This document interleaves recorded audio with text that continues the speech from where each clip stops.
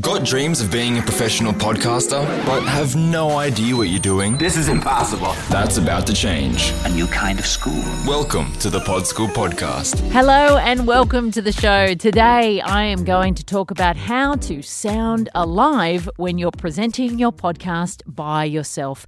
There is nothing natural about sitting in front of a microphone with nobody on the other side of it and trying to perform to a listener.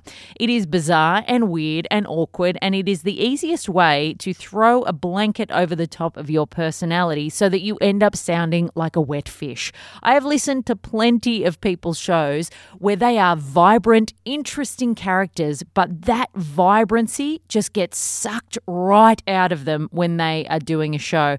I've done an episode before on this podcast about reading and how it's the easiest way to disconnect to your audience. Go back and have a listen to that if you want to get a sense of why writing a script for your episode can really suck the life out of you. That's one thing to avoid. But one of the ways to really try and inject a bit of energy into your voice is to think about broadcasting to one person. And I mean that literally. Really think about somebody in your mind. It's bizarre how difficult it is to get energy into your voice when you don't sit across from another human being.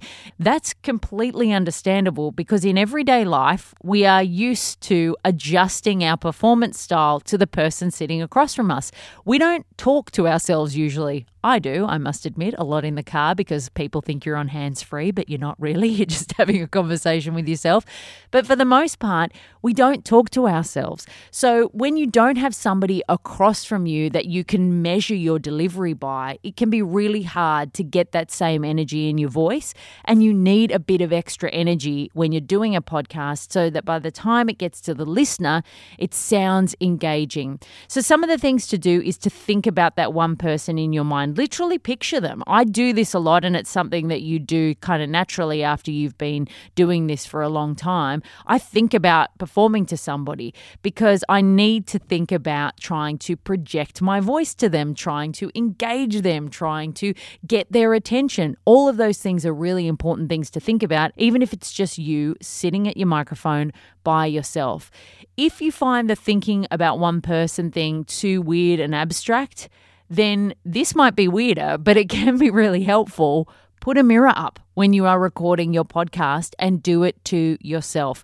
You will be really surprised how much of a difference it makes just seeing skin, eyes, a nose and a mouth across from you.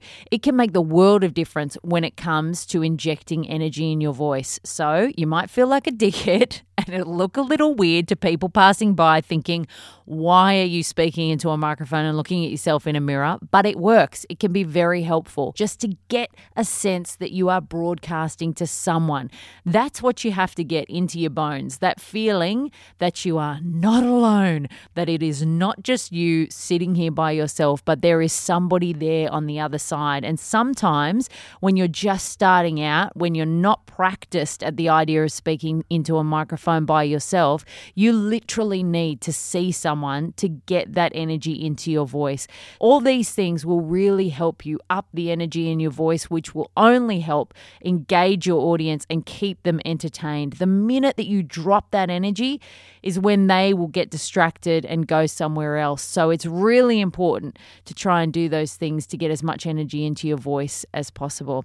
I hope that's helped you think about some ways to sound more alive when you are sitting by yourself talking to no one. As always, you can find the notes for this episode and all the others in the series at podschoolpodcast.com. If you are enjoying the show and finding the tips useful, I would love it if you could leave a review in iTunes or wherever you listen to the show. That's it for this week. Thank you so much for listening, and until next week, happy podcasting. That's all for today.